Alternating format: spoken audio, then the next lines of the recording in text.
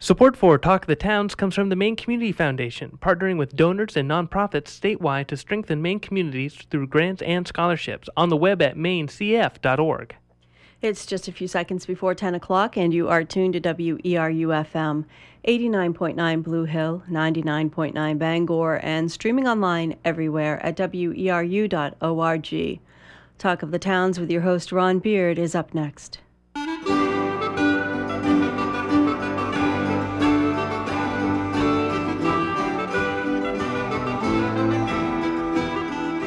Good morning and welcome to Talk of the Towns here on WERU. We try to go beyond the headlines to make sense of the issues facing Maine communities, to share what works, to seek alternative solutions. Talk of the Towns is produced with support from Cooperative Extension, the major educational outreach program of the University of Maine, with offices statewide. Cooperative Extension puts knowledge to work with the people of Maine, and like WERU, whose mission is to be a voice of many voices, operates out of a sense that everyone benefits when we share our knowledge, our experience, our concerns, our perspectives. We're about to practice the magic of community radio, in which those of us in the studio and you who are listening create a dialogue that we hope will be of benefit to our friends, our neighbors, and colleagues. I hope you'll stay with us for the next hour and Talk of the Towns. Basket making began from a practical need for people to carry and store food and supplies. As basket makers improved the utility of their products, they also distinguished their baskets through artistry, marrying form with function. Basket making has been a central part of Wabanaki culture for thousands of years and continues to develop both as an art form and as an economic resource. But baskets come from brown ash trees, and brown ash trees are under threat from a tiny beetle. Can science address this threat? And how might Wabanaki people help find a solution to the problem that has both economic, environmental, and social dimensions? So this morning's program, we're happy to welcome some folks in the studio who can help us wrestle with that core problem. And glad to welcome Butch Jacobs. Butch is a member of the Maine Indian Basket Makers Alliance. Welcome to you, Butch. Thank you. And we also have Colleen Tierling, who is with the Maine Forest Service, and she can help us understand what this tiny insect is and perhaps how we might be alert to find it. Welcome to you, Colleen. Hi. And on the phone with us, we have Darren Ranco. Darren is an associate professor of anthropology, and he's the coordinator of the Native American Research Unit at the University of Maine. Welcome to you, Darren. Good morning, Ron. Hello, everyone. Glad you could all be with us. First, I think we'll start with Butch to learn a little bit more about basket making and his tradition, and then we'll go to Darren and get the little bit larger picture about how the university is involved in something called sustainability science and how that all relates. So, Butch, tell us a little bit about your own basket making. My own basket making. I'm one of the few basket makers that harvest the ash and hand pound the ash. And I'm a member of the Neptune family that's been making baskets for a very, very long time, multiple generations. And I learned the trade from my grandmother and became interested in all aspects of basket making. And I've learned something different every year that I've been a basket maker. I've been making for 10 or 12 years consistently. And I remember weaving as a child with my grandmother. So tell us a little bit about the harvesting aspect. How do you tell one ash tree from another and get the tree that you're looking for? Brown ash has a distinctive leaf and a distinctive bark that's kind of cork-like, and you kind of look at the tree and it has to be straight with no knots. Usually I feel the tree. I can tell if there's little knots in it, and sometimes I take a little notch out of the bottom, which if you don't cut the tree down doesn't hurt the tree because we put it back in and pack it with mud and the notch we took out. And you can look at the growth rings, and the growth rings have to be a certain size before it can be hand pounded. If they're too thin, if the ash is in a dry area and the rings are small, that ash usually pounds out typically harder than one with a little thicker rings, about the width of a quarter. So you find an ash tree and you determine that it's the quality that you're looking for. What happens next? Next, I cut down the tree and hand carry it out of the woods. And then I have some cradles I set the log into. And then I strip the bark off it, and I it's called pounding, but it's actually beating with the butt end of an axe onto the log, and that separates the growth rings of the tree and then come off the log, and those are called splints. Hmm. And then those splints are sometimes split 1 or 2 or 3 times, and then gauged with gauges that have been around since the late early 1800s probably. And then sometimes the ash is dyed and then woven into a basket. Mm. And the different widths would be for different kinds of baskets? Yeah, different widths and different designs. Mm-hmm. Usually the thinner the width, the longer it takes to weave, obviously. So I think it's a little bit stronger than a wider gauge width. Mm. And what do you imagine were some of the uses for the first baskets? I only can imagine they were used to harvest food and carry things through the woods. Mm-hmm. Mm-hmm. And I believe that what we call fancy baskets now came about when they started migrating into Bar Harbor, mm-hmm. and there was more of a demand for art than there was for practical baskets that were used just for working baskets. Mm-hmm. And tell us about the baskets you make now. I make pretty much all types of baskets. I make working baskets and some fancy baskets like my grandmother did, and always trying to come up with a new mold or design to make something a little bit different. And what do you remember about your grandmother? I remember my grandmother working all the time. It seemed like she was always doing something, whether it was preparing meal for all of her children or down in the cellar making baskets and making wreaths in the fall. And would she sell both fancy baskets and practical baskets? She made mostly fancy baskets, and her sons all wove together and made fish scale baskets for the fish hatcheries in Eastport at the time. Right. And in terms of a family tradition and teaching younger people, you're part of the Maine Indian Basket Makers Alliance, which really has helped kind of create an awareness and a need for always educating new basket makers. Yeah. I'm currently teaching my 2 boys how to make baskets, and I am also a board member of the Maine Indian Basket Makers Alliance, and we kind of oversee through a mentoring program that has been created by the Alliance to teach younger basket makers to make baskets and to be involved in the projects. The main goal is to get younger basket makers to make baskets, because when the Alliance was formed, most of the group was elder in their late 50s, early 60s, and they've kind of lowered the average age of basket maker down to in the younger mid-40s, early 40s now. So they're trying to get more and more young people involved to keep the tradition going. And what's the reaction of your sons? What do they think about it? They kind of like it at times and don't like it at times. Just about it, like any teenagers, I suppose. Yes. Yeah. And sounds like both boys and girls are involved in this work. Yes. Yeah. Men have traditionally pounded the ash, but that has changed. There's some women that pound their own ash now.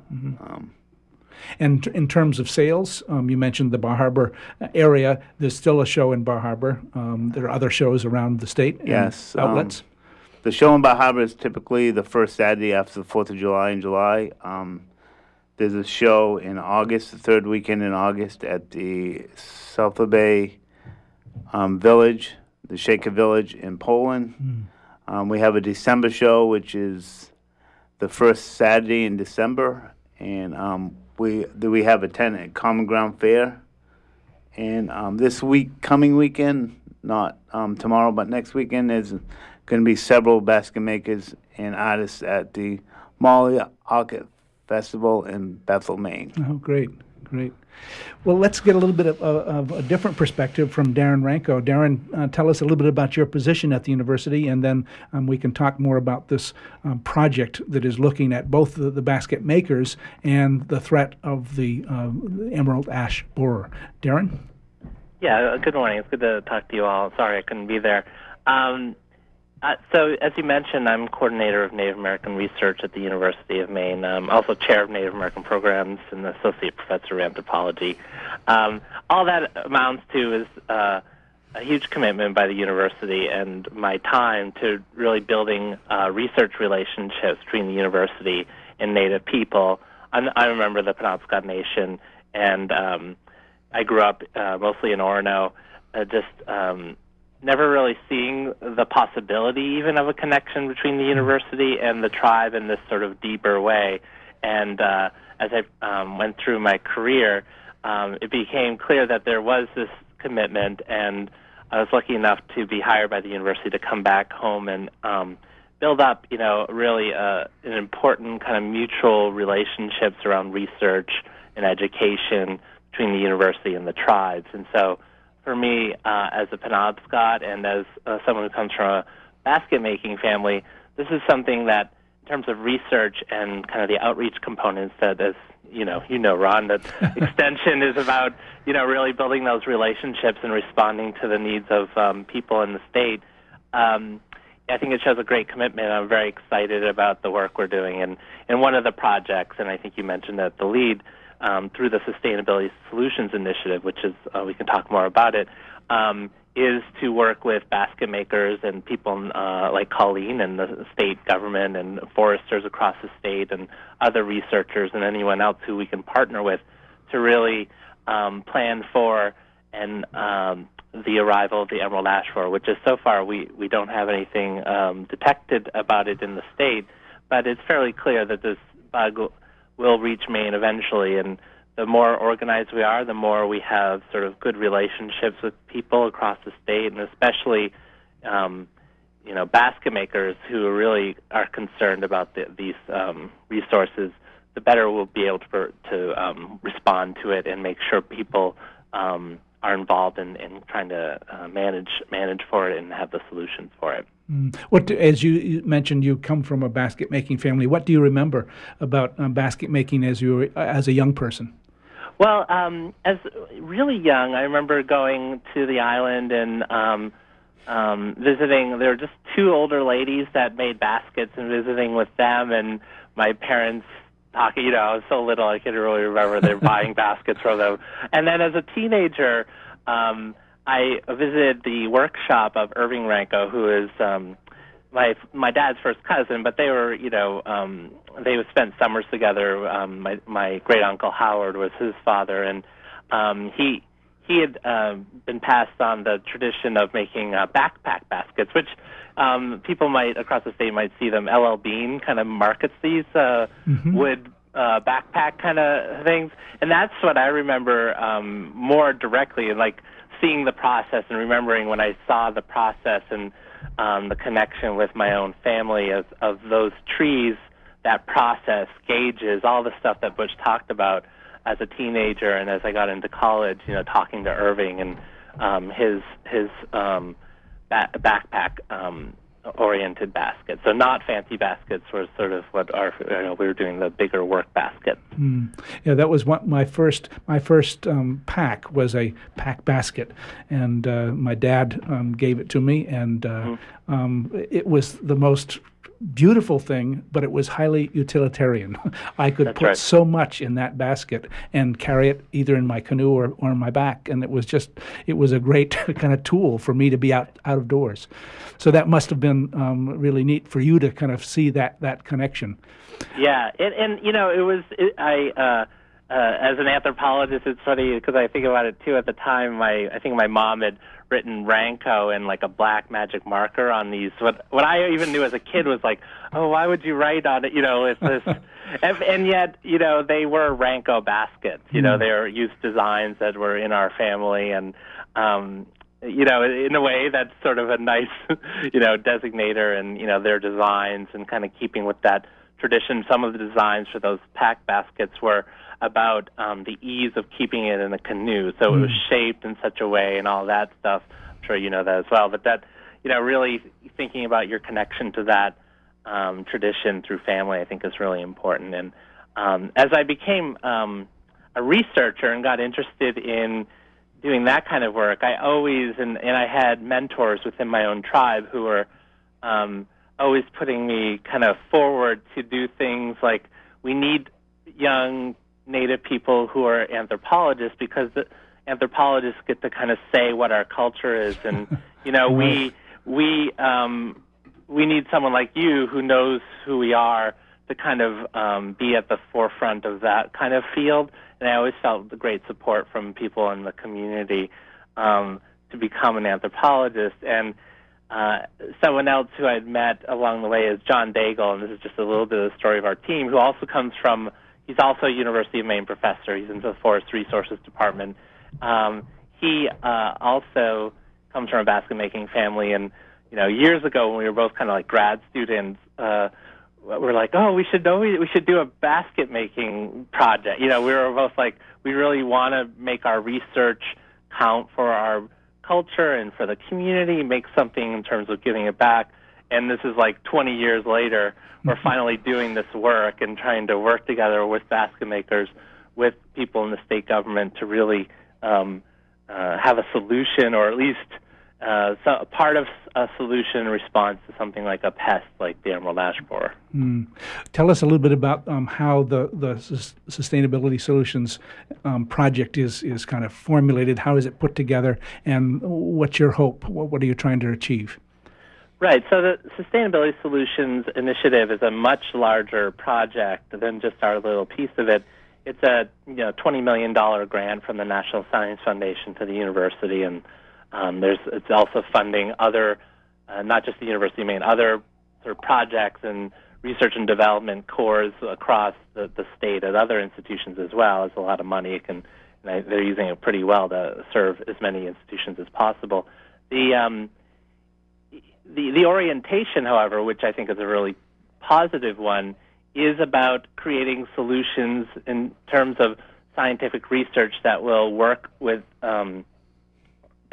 different publics, so like basket makers or farmers or coastal managers or fishermen, work collectively with these people to figure out solutions to key problems and as researchers, it's a challenge because we often are just sort of slotted in our single fields of expertise with that one little thing. We're highly expert in a very small thing, and we go very deep into that.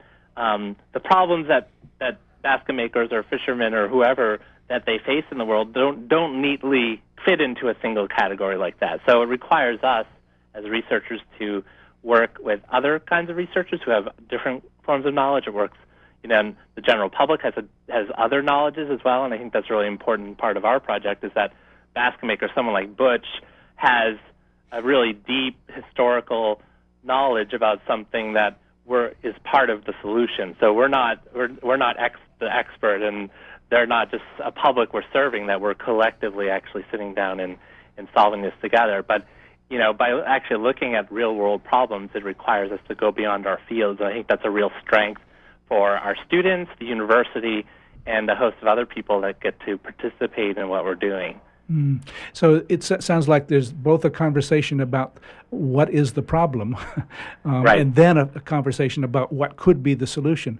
Perhaps both you and Butch and maybe Colleen can give us a sense of how did the description of the problem come about? How did people begin to be aware that there was an emerald ash borer that could threaten Maine's basket making? Start with you, Darren, and then we'll see who else. Well, we had heard about the emerald ash borer not long, and Butch can add to this, not long after it arrived in Michigan through the sort of Native Arts Network. So there's a Michigan sort of version of the Maine Indian Basket Makers Alliance. But more recently, in terms of even framing our project, and this just gives you sort of a process of how we sustainability solutions kinds of projects work, is that the very first summer we were getting funding, we had actually set up to do a research project on just, getting forestry people and basket makers together to develop a tool that would protect brown ash trees that basket makers use. And the emerald ash borer was not a part of that original project. But we went out to different basket maker communities, different state government. We did kind of a summer of focus groups asking people what they wanted to know about this. Is this the right kind of project? And particularly from the basket makers, we heard, well, we need to know more about this bug that we heard, back 5 years ago, they said it would be 25 years by the time it got here, and they had seen it go much more quickly from Michigan, where it was originally found, much more quickly than they had originally forecasted. And so they were quite, felt like we need to know more. You're researchers, you help us figure out where it is, what we can do, that sort of thing. And so right from the beginning, we were responding to a sense of a really urgent and important need from people. I'll just remind listeners that they're tuned to Talk of the Towns this morning. We're talking about basket making and Maine's brown ash trees and the possible threat by a small insect. And in the studio with us, we have Colleen Tierling, who is with the Maine Forest Service, and Butch Jacobs, who is a Maine Indian basket maker. He's a member of the Alliance. And on the phone with us is Darren Ranco, who's Associate Professor of Anthropology and Coordinator of Native American Research at the University of Maine. In a little while, we'll welcome your phone calls, but let's find out a little bit more about this insect. Colleen, give us a brief description of your position within the Maine Forest Service, and then talk a little bit about the threat. Well, I'm one of the entomologists. There's 3 forest entomologists in the state, and I'm one of those 3. And one of the insects that I'm working with, even though it's not yet in Maine, is emerald ash borer. Monitoring for it, preparing for it, doing all we can to keep it from coming into the state, and that's one of the things that I do. The emerald ash borer, it's originally a creature from China, and it's a beautiful little insect. It's only about maybe half an inch long, bright metallic green, and it attacks ash trees. It lays its eggs in the bark, and the larvae tunnel underneath the bark, and it essentially girdles a tree from the inside. The larvae just feed on the cambium layer. And when the numbers are high, emerald ash borer can kill a tree in 3 years easily. And it moves like wildfire, primarily because the larvae are hidden underneath the bark. Nobody knows that it's there. I mean, I could potentially, even as an entomologist, I could look at a piece of firewood and not necessarily see that there is an emerald ash borer there, because it could be small and it could be hidden underneath the bark. And so people have trees in their yards. They don't know that emerald ash borer is in their area. The trees in their yards are looking kind of sickly. They cut them down, stock the firewood in their backyard, then they go camping to Maine or somewhere else, and they take some firewood with them because they don't want to buy it when they get there, and that's how this insect has gotten moved around. It originally started out in North America. It came to Detroit, probably in solid wood packing materials, pallets and things, and then once it's in the country, it's just spread primarily through firewood, and it's spread very widely throughout the eastern half of the country, and eastern Canada as well. Yeah. Butch, you mentioned going to Michigan as part of an exchange or a tour with other basket makers. Tell us what you saw when you were looking at this issue. I saw huge ash stands that had complete devastation. I don't think there's any other word for it. We were there in the mid-spring, and it looked like that the leaves have already fallen. The foliage was all gone. So that's. And you said you could actually see insects flying as well. Yes, you could see the ash borer flying in the air around the trees, feeding on the leaves. So you were there with basket makers from Michigan. What has been their response? How can any community respond to something so devastating? Their response is that you need to do something to stop it from coming to Maine. I think we're trying to do that, but their response is also, how are they going to protect their traditions if all the ash dies off? Right. And were they were certainly encouraging steps like Colleen is describing in terms of monitoring. What were they beginning to think about for their own ash trees? Could you stockpile them? Could you put them underwater and protect them for a period? What could they do? The logs can be soaked for a while underwater and be saved to pound. And they're trying some other things. How after the splints are coming off the log, to see if they can save the splints to continue the tradition. Yeah, they're just stuck. They're just stuck. So the name of the game is prevention, and that's where Colleen comes in. So what are the ways in which we're trying to prevent emerald ash borer from coming to Maine? Well, Maine, a couple of a couple of years ago, Maine instituted an emergency order to stop firewood from being moved into the state. So it's now illegal to bring firewood into Maine from out of the state. Even within the state, we're encouraging people not to move firewood more than about 50 miles from where the tree was grown, because we don't know. There could be an emerald ash borer infestation in some part of Maine.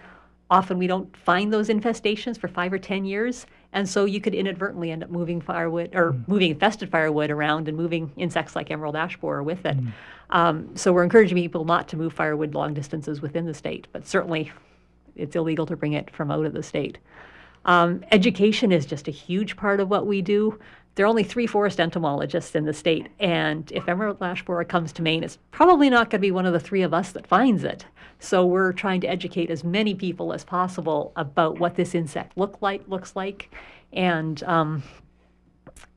we get hundreds of calls every year about from people who think they found emerald ash borer. So far, it's always turned out to be one of the lookalikes that are native and they belong here.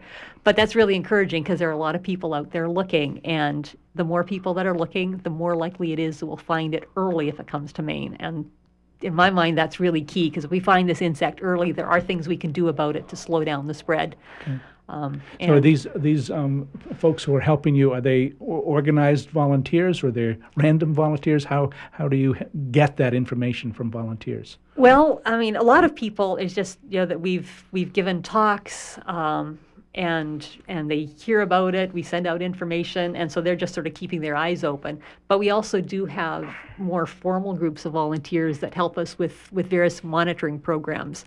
So we have a program, it's called biosurveillance, which basically just means we're using one creature to look for another creature. And in this case, it's a non-stinging wasp. It's native, that lives in baseball diamonds primarily, mainly in the parks and the schools, and it comes out during the summer. And it hunts it hunts mostly native beetles that are related to emerald ash borer. But if emerald ash borer is around, it's really, really good at finding emerald ash borer. And as humans, we're really, really bad at finding emerald ash borer. So because we don't eat them. Yeah, and we're not up at the very tops of trees, which is where the beetle starts out. And so we find colonies of these wasps, and then the natives or the volunteers monitor them, and just watch to see what kind of prey they bring back, and watch to see if there's any emerald ash borer there. And so that's one of the things that we're doing with volunteers.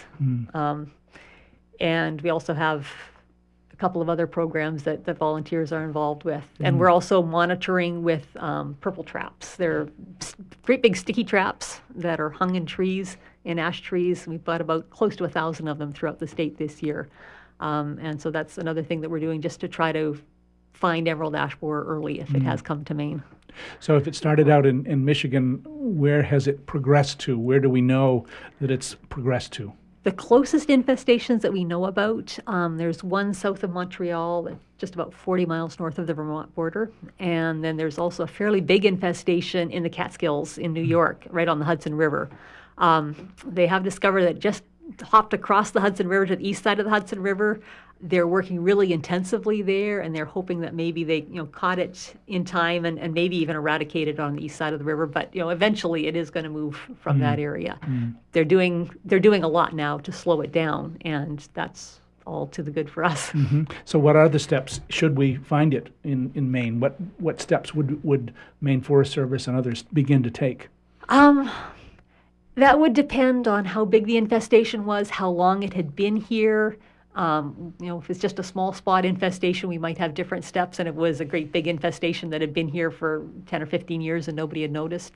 The first thing we would do is just lots of monitoring to try to figure out where it was and what the boundaries were. Then there are things that we can do to encourage the beetle, to reduce the number of beetles there, cutting down badly infested trees that are basically dead anyway, to reduce the numbers of beetles.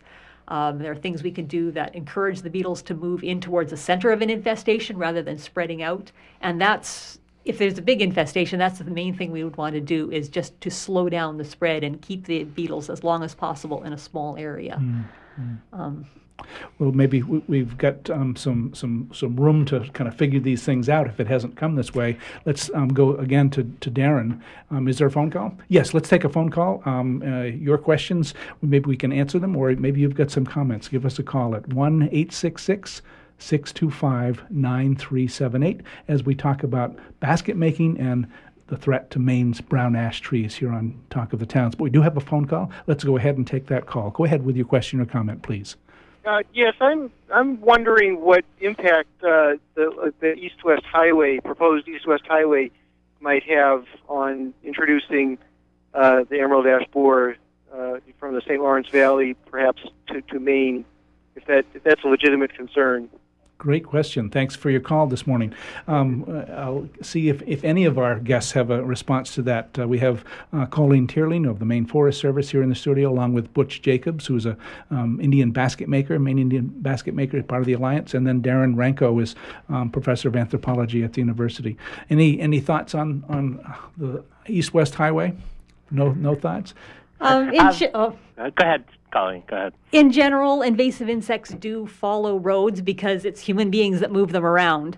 The building of another highway, I don't know if that's going to really increase the chances of an infestation because it's probably going to be roughly the same number of people that are traveling. They'll just be traveling a different route. So I don't know that a new highway would make a big difference. If they were transporting firewood, it might. But it would, but those people saying, would probably transport firewood no matter what road they came on, I suspect. Right. Darren? Yeah. And I was just going to say the same as Colleen, that the roads are important. My sense would be, and it's not because I'm pro or con the highway, it's simply the roads that we need to monitor, say, even in the western part of the state, tends to be, those roads that are campgrounds and all sorts of other things are already on, and those roads are kind of small anyway, and that's one of the complicated issues that, the public needs to buy into the no firewood thing, because it's impossible to have a sort of monitoring of firewood movement.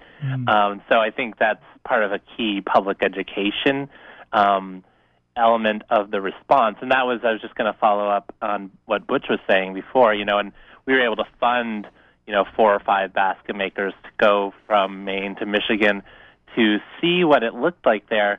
And to me, that was part of funding, not just, a cool trip and we're going to go see what it looks like, but it was really kind of training folks to see what to look for, and you can't really read about that in a book or see it in a magazine. I think really going there and seeing the trees and the way that basket makers process the wood, which is very intimate, with the tree itself, so they know what to look for, is a huge thing. Now, we only had 5 people, but these are 5 people who are out monitoring, in their own way, are processing wood like Butch. We actually brought people, all of whom process wood, and are basket makers. So for us, it was a very important part, and that was responding to what the folks in Michigan had been saying, which is, basket makers are kind of our first line of detect for this because of the way they process the wood. Someone could cut down a whole stand of hardwood trees, and ash might be a small percentage of them, and in terms of the timber industry, and really not notice anything in the way that it's sort of a little bit more industrialized in terms of the processing of the wood. People who cut for firewood might notice it, but they might not know what to look for, or they're not going to peel the bark necessarily when they burn the wood. So it's a very, basket makers, I think, can serve a really important role. And that was the other piece that the Michigan folks, and I want to just thank Kelly Church. I'm sure she's not listening. She's in Michigan, but she's a member of the Michigan Basket Makers Association, and really helpful to our Basket Makers Alliance here and to us as researchers at the university. And Colleen, I know, has met her several times. That they've been really trying to help us prepare better than they didn't have a chance. Yeah. So one of the things that they've saying, get involved in the development of, say, emergency response plans, which is something we've been working on the last 6 months in a pretty important way, that basket makers and basket maker concerns should really come through in how we are going to respond to this. So we don't want basket makers to kind of suffer and be left out of whatever response that could happen in terms of quarantines or whatever the state and the federal government choose to do in terms of responding to it. that basket makers and are involved in that, as well as being trained to know what to look for. And those are things you can do. I mean, when it comes to invasive pests, in terms of that policy, it seems overwhelming, like there's not much you can do, but in fact there are ways that we can work together and plan and respond that will make the impacts of this thing far less and make people impact people far less if we actually prepare for it. What you described, your process of going out and finding an ash tree, you're looking for both the quality, but now you're looking for emerald ash borers. Yeah, I think I always check the top of the tree to see if there's any infestation, and also we peel the bark off the tree before we start the making the splint process, so we can see if there's any. It looks like little tunnels kind of in the cambium layer. Is that the correct word? Mm-hmm. That's outside the tree. It's the first layer below the bark, and so all of us that are harvesting wood have been looking for this ever since we've been to Michigan, and we've shown other harvesters what to look for also. Mm. And you've also indicated that some people who are in the wood business are surprised that they don't know about this. So there's a story that we need to be telling everybody. Yeah, I don't know if they don't know or don't think it's here yet, so it's not anything to worry about. Or I think one of the problems is that the ash we use is not used in any other process. There's not much money in ash. It's just firewood, so it's not really on anybody's. It's only on a small group of people's radar. It's not on a big. And you're not scale. Harvesting great amounts. You've got a fairly limited. One tree makes a lot of baskets. In other words. Yeah. Probably the person that harvests the most ash his name is Eldon Henning, and he harvests probably 100 trees a year ish. So I would say he harvests most of the ash for the Alliance, and then the rest of us harvest as we need it, basically. So I don't think there's a number for the rest of us to do it. Well, perhaps there are other listeners who have questions about basket making and the threat to Maine's brown ash trees. Give us a call, 1-866-625-9378, or locally 469-0500 here on Talk of the Towns. Darren, what would you add in terms of the ways in which your team is kind of working together to understand the problem and then begin to devise strategies to prevent impact? Yeah, so, for us, the research process has been important, and obviously I've noted that in terms of how we design our research questions and how we go about it, that we're also just not, note takers at the sidelines, monitoring and just, saying, oh, well, that's interesting.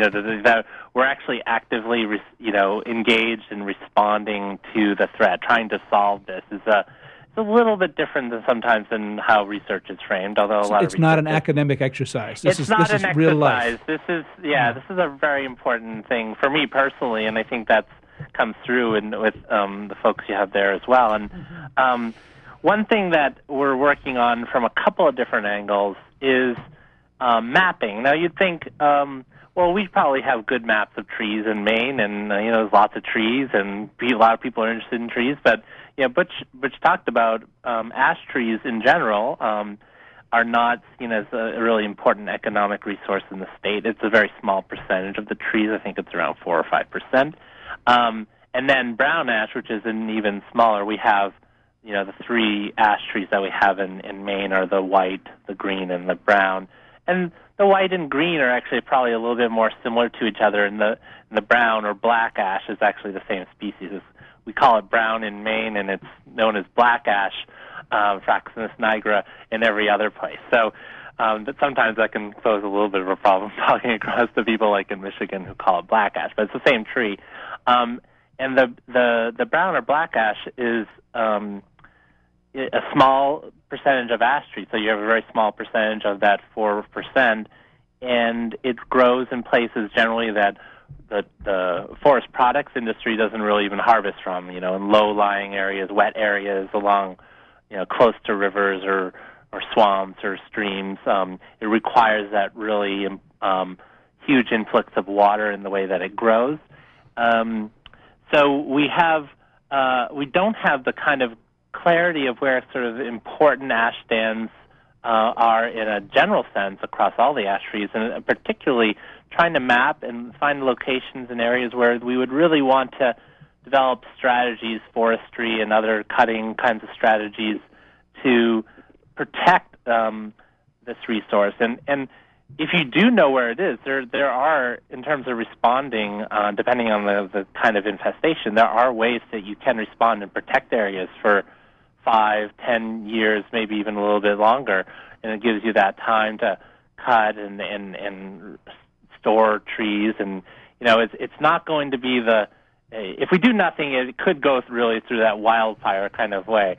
If we get a handle on where it is and are able to plan for it and respond to it, we can manage it, and it'd be a discussion we could have with at least across one generation of management and continue to teach our traditions, continue to kind of use ash trees. So I think the idea that people say, well, there's nothing you can do from an invasive pest, there's always things we can do, and what it does, it always buys you time, and I think that's a very important element in terms of the economics and cultural aspects for our communities as Native people, but also for Mainers who, so many, I live in Hamden, so much of our streets are lined with ash trees, which ironically were planted to replace elm trees in a lot of situations that were taken through Dutch elm disease earlier. So that I'm sure my town and other towns in the state would want time where we didn't have to spend our whole town budget cutting down dead ash trees and replacing them, or even not replacing them, just removing them would cost a ton of money. So I think that we spend, it's always that a little bit of money and effort for preventative things always saves you money and always gives you more time on the other side. And this is just like every one of those situations. Great. And if I could add a little bit to that, buying time, it also just buys us time for more research. We have answers now about how to deal with emerald ash borer that we didn't have 5 years ago or 10 years ago. So, in Michigan, it was, an automatic death sentence for almost every ash tree in the infested areas. And so now we do have time, or we do have, answers that'll help us keep our trees alive longer. And if we can buy ourselves more time, who knows what other answers will come up in another 5-10 years. Great. Let's take a phone call now. 1-866-625-9378. We have a caller on the line. If you'd give us your first name and where you're calling from, and then go ahead with your question or comment, please. Yes, good morning. I'm calling from Orono, and there's 3 things I want to say. One is I actually get sort of a recycled firewood that's all ash. I never burned it before in my life. It's a beautiful wood. It burns with sparkles in it. But it comes from a man who gathers it from the Peavey Corporation up there on Route 9 that uses a lot of ash, and it's handled. And so there are other types of uses for ash, green, white, or black, I'm sure, that are being done around in the state of Maine and other places. Woodworkers in particular would understand what they need for a good straight-grained wood. Then the second thing is, we're in the modern technological age. We can monitor actual stands and even individual trees in our forests and anything that's growing through remote sensing and low-infrared photography and other means like that, and get a really quick handle on mapping the growth and spread of a disease or just even where the trees are. And then the third thing is, what are these methods? Can we attack them with chemicals, which isn't probably the best thing, but there has to be some kind of a happy medium. If the beetles are infesting ash stands where they've never been before, of course there's going to be a rise and then possibly a crash. But, we can sort of up the ante here a little bit by thinking in a broader sense about protecting the Penobscots, their basket making, the ash forest component in general, and straightening out the mapping and the monitoring of this for our future. Well, thanks so much for your call this morning. Again, 1-866-625-9378. Colleen, some thoughts about this caller's approach? Yes, we certainly have. People have been doing a lot of research on mapping and using various remote sensing methods. It's not entirely straightforward, but it is being used. It's not a perfect answer, but it is one tool that can help. In the end, ground truthing, going out and actually looking at the tree is something that needs to be done. And in Maine, there are a lot of trees. And certainly there are various things that can be done to help control this insect. There are pesticides that can be used. They have to be injected into the tree. They can be kind of expensive. It's not something that can be used in the forest. We don't really know yet, I think, how those pesticides might affect the qualities of a tree in terms of basket making. And it's certainly not something you do in a large scale. We are doing biological control in areas where emerald ash borer is prevalent, bringing over some tiny little parasitic wasps from China. There's always a little bit of risk when you bring in a foreign insect to deal with another foreign insect. There's been quite a bit of research to make sure that these insects are not going to attack any of our native species. But there's always a little bit of risk bringing something in. The risk of doing nothing is probably a lot greater, so we are bringing these wasps in. But that's going to be a long-term solution. We probably aren't going to see results for 10 or 20 years before the numbers actually rise enough to keep the emerald ash borer in check. And that's your again what you started with is saying buy as much time as we can to get more answers as we can. Yeah, and buying time is probably in Maine, the best thing we can do. We've been really lucky being sort of way off on the coast and in kind of a corner here. And plenty of firewood within the state already. So we're not a big firewood importer, I would imagine. And not as many people here as in some of the other states, and that's probably saved us as well. So we do have some time, and the more time we can buy, the better off we'll be. Yeah, I think we have another phone call. Let's go ahead and take that call. If you'd give us your first name and where you're calling from, and then go ahead with your comment, please.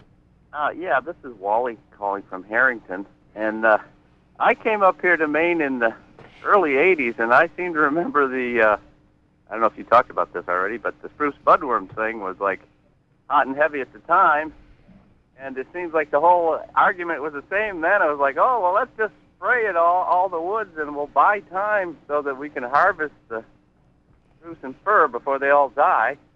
Well, I think you may have joined us a little bit late. We are not talking about that kind of solution here.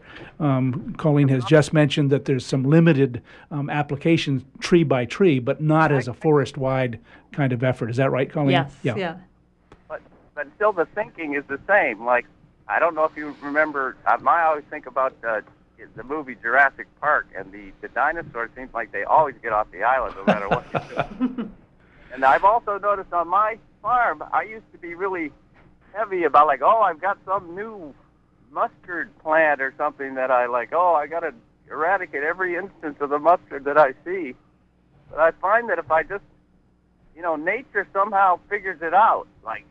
It's a balance, So, well, again, did you listen to the earlier?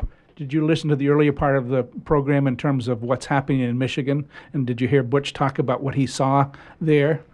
Well, it sounds bad, but I just don't think you can help it. That's my opinion anyway. Okay. Well, thanks for your call this morning.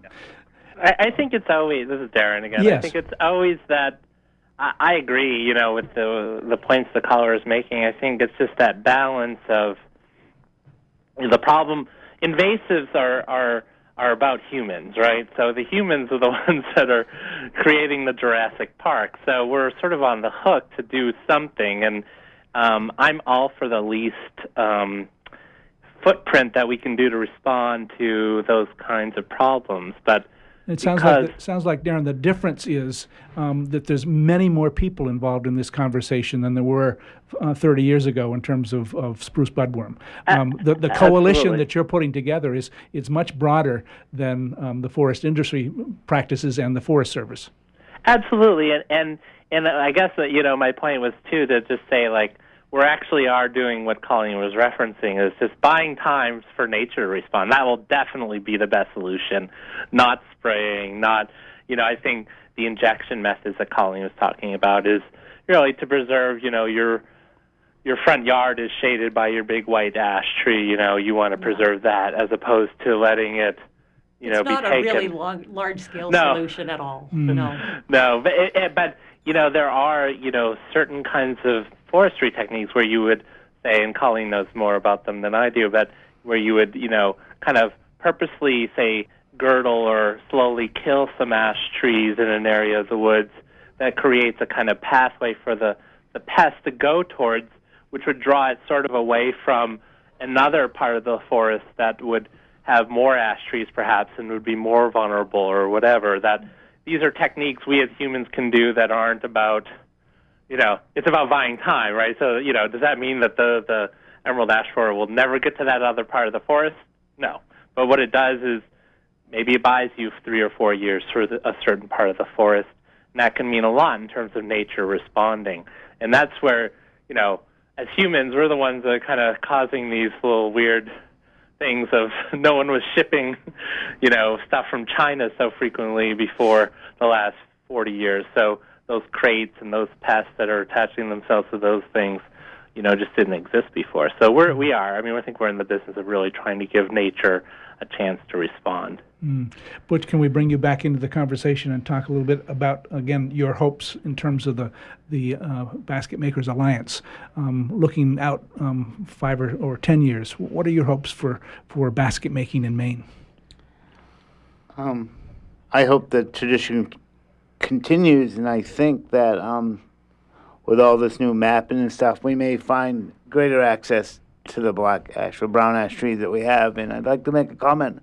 I think the difference with the spruce budworm is that spruce and fir are much highly sought after than the ash trees are. And PV manufacturing does use ash in their process, but they may be the only manufacturer in the state that uses just ash for their wood handles on their products. So I think it's a different scale of what needs to be used. If you took away all the spruce in the state, I think a lot of people may be unemployed, not employed.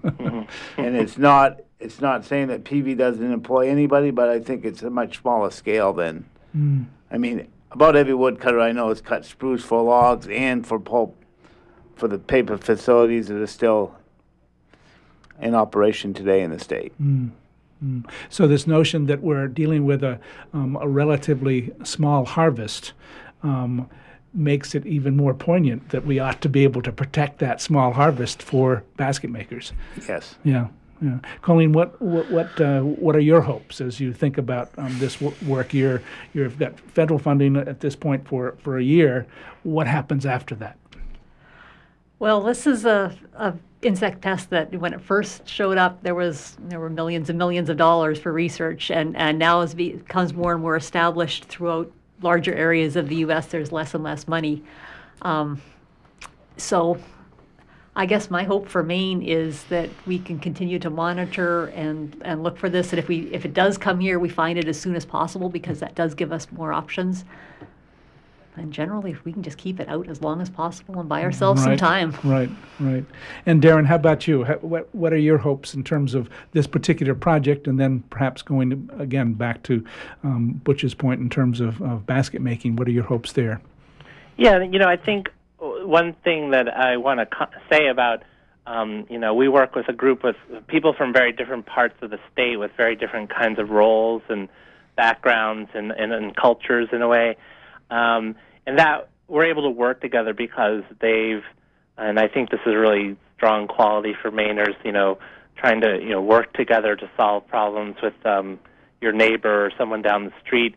And that existed before even I came to the University of Maine, that some of the basket makers were already working with some university researchers. Colleen had met a lot of the folks, Dave Struble, others had, engaged with the Basket Makers Alliance. So for me, one of the things I see happening is that those connections are growing even stronger. Mm-hmm. So, that's a process that hopefully will continue far beyond this project. So I think in a really important legacy is not whether we solve this pest problem, but that we're going to actually deepen and be able to work together better for the next pest. This project, it's not over after this thing, right? This the next thing. Mm-hmm. But I think, we're able to be better and work together better now because of, the process and the willingness to work together from 10 years ago. So I really think a legacy will be an integration, especially. There may be political things that go on up at the higher up levels, but, basket makers, Maine Forest Service people, professional foresters, those people all on the ground who are actually out in the woods, they usually find a way to work together in a really positive way and solve things. So to me, I'm really hopeful around that, and that's the next kind of elements of what I think is a legacy. And to me, as Penobscot, that gives me a great amount of hope that our cultural and natural resources, that they'll continue to exist in Maine, because I think there's enough commonality in terms of interest and willingness to work together to protect these resources that kind of goes across cultures and communities. It sounds like the legacy really is the relationships, and the relationships lead people to have important conversations. Absolutely. Yeah, thanks. Just a note, Darren, if people wanted to know more about the Sustainability Solutions Initiative and related projects, I assume they go to a website. Yes, which I'm sure I can remember this. There's through the George Mitchell Center at the University of Maine, and you can just type in Sustainability Solutions Initiative, and all the projects, and there are a large number of projects that are doing similar things across the state, and you can type that in Google or Bing or whatever, and you can really find what we're doing, and this is just one small part of that. Great. And Butch, Maine Indian Basket Makers Alliance probably also has a website. If people want to find out more, they could do that? Yes, they have a website and a Facebook page. Great. And your director is Teresa Secord? That's correct. And so she was the one that kind of gave me the idea for this radio show. So I'm really grateful for her and to you for coming. Colleen, how about if folks are interested in the kind of the forestry side and perhaps some of them want to volunteer? How would they get in touch?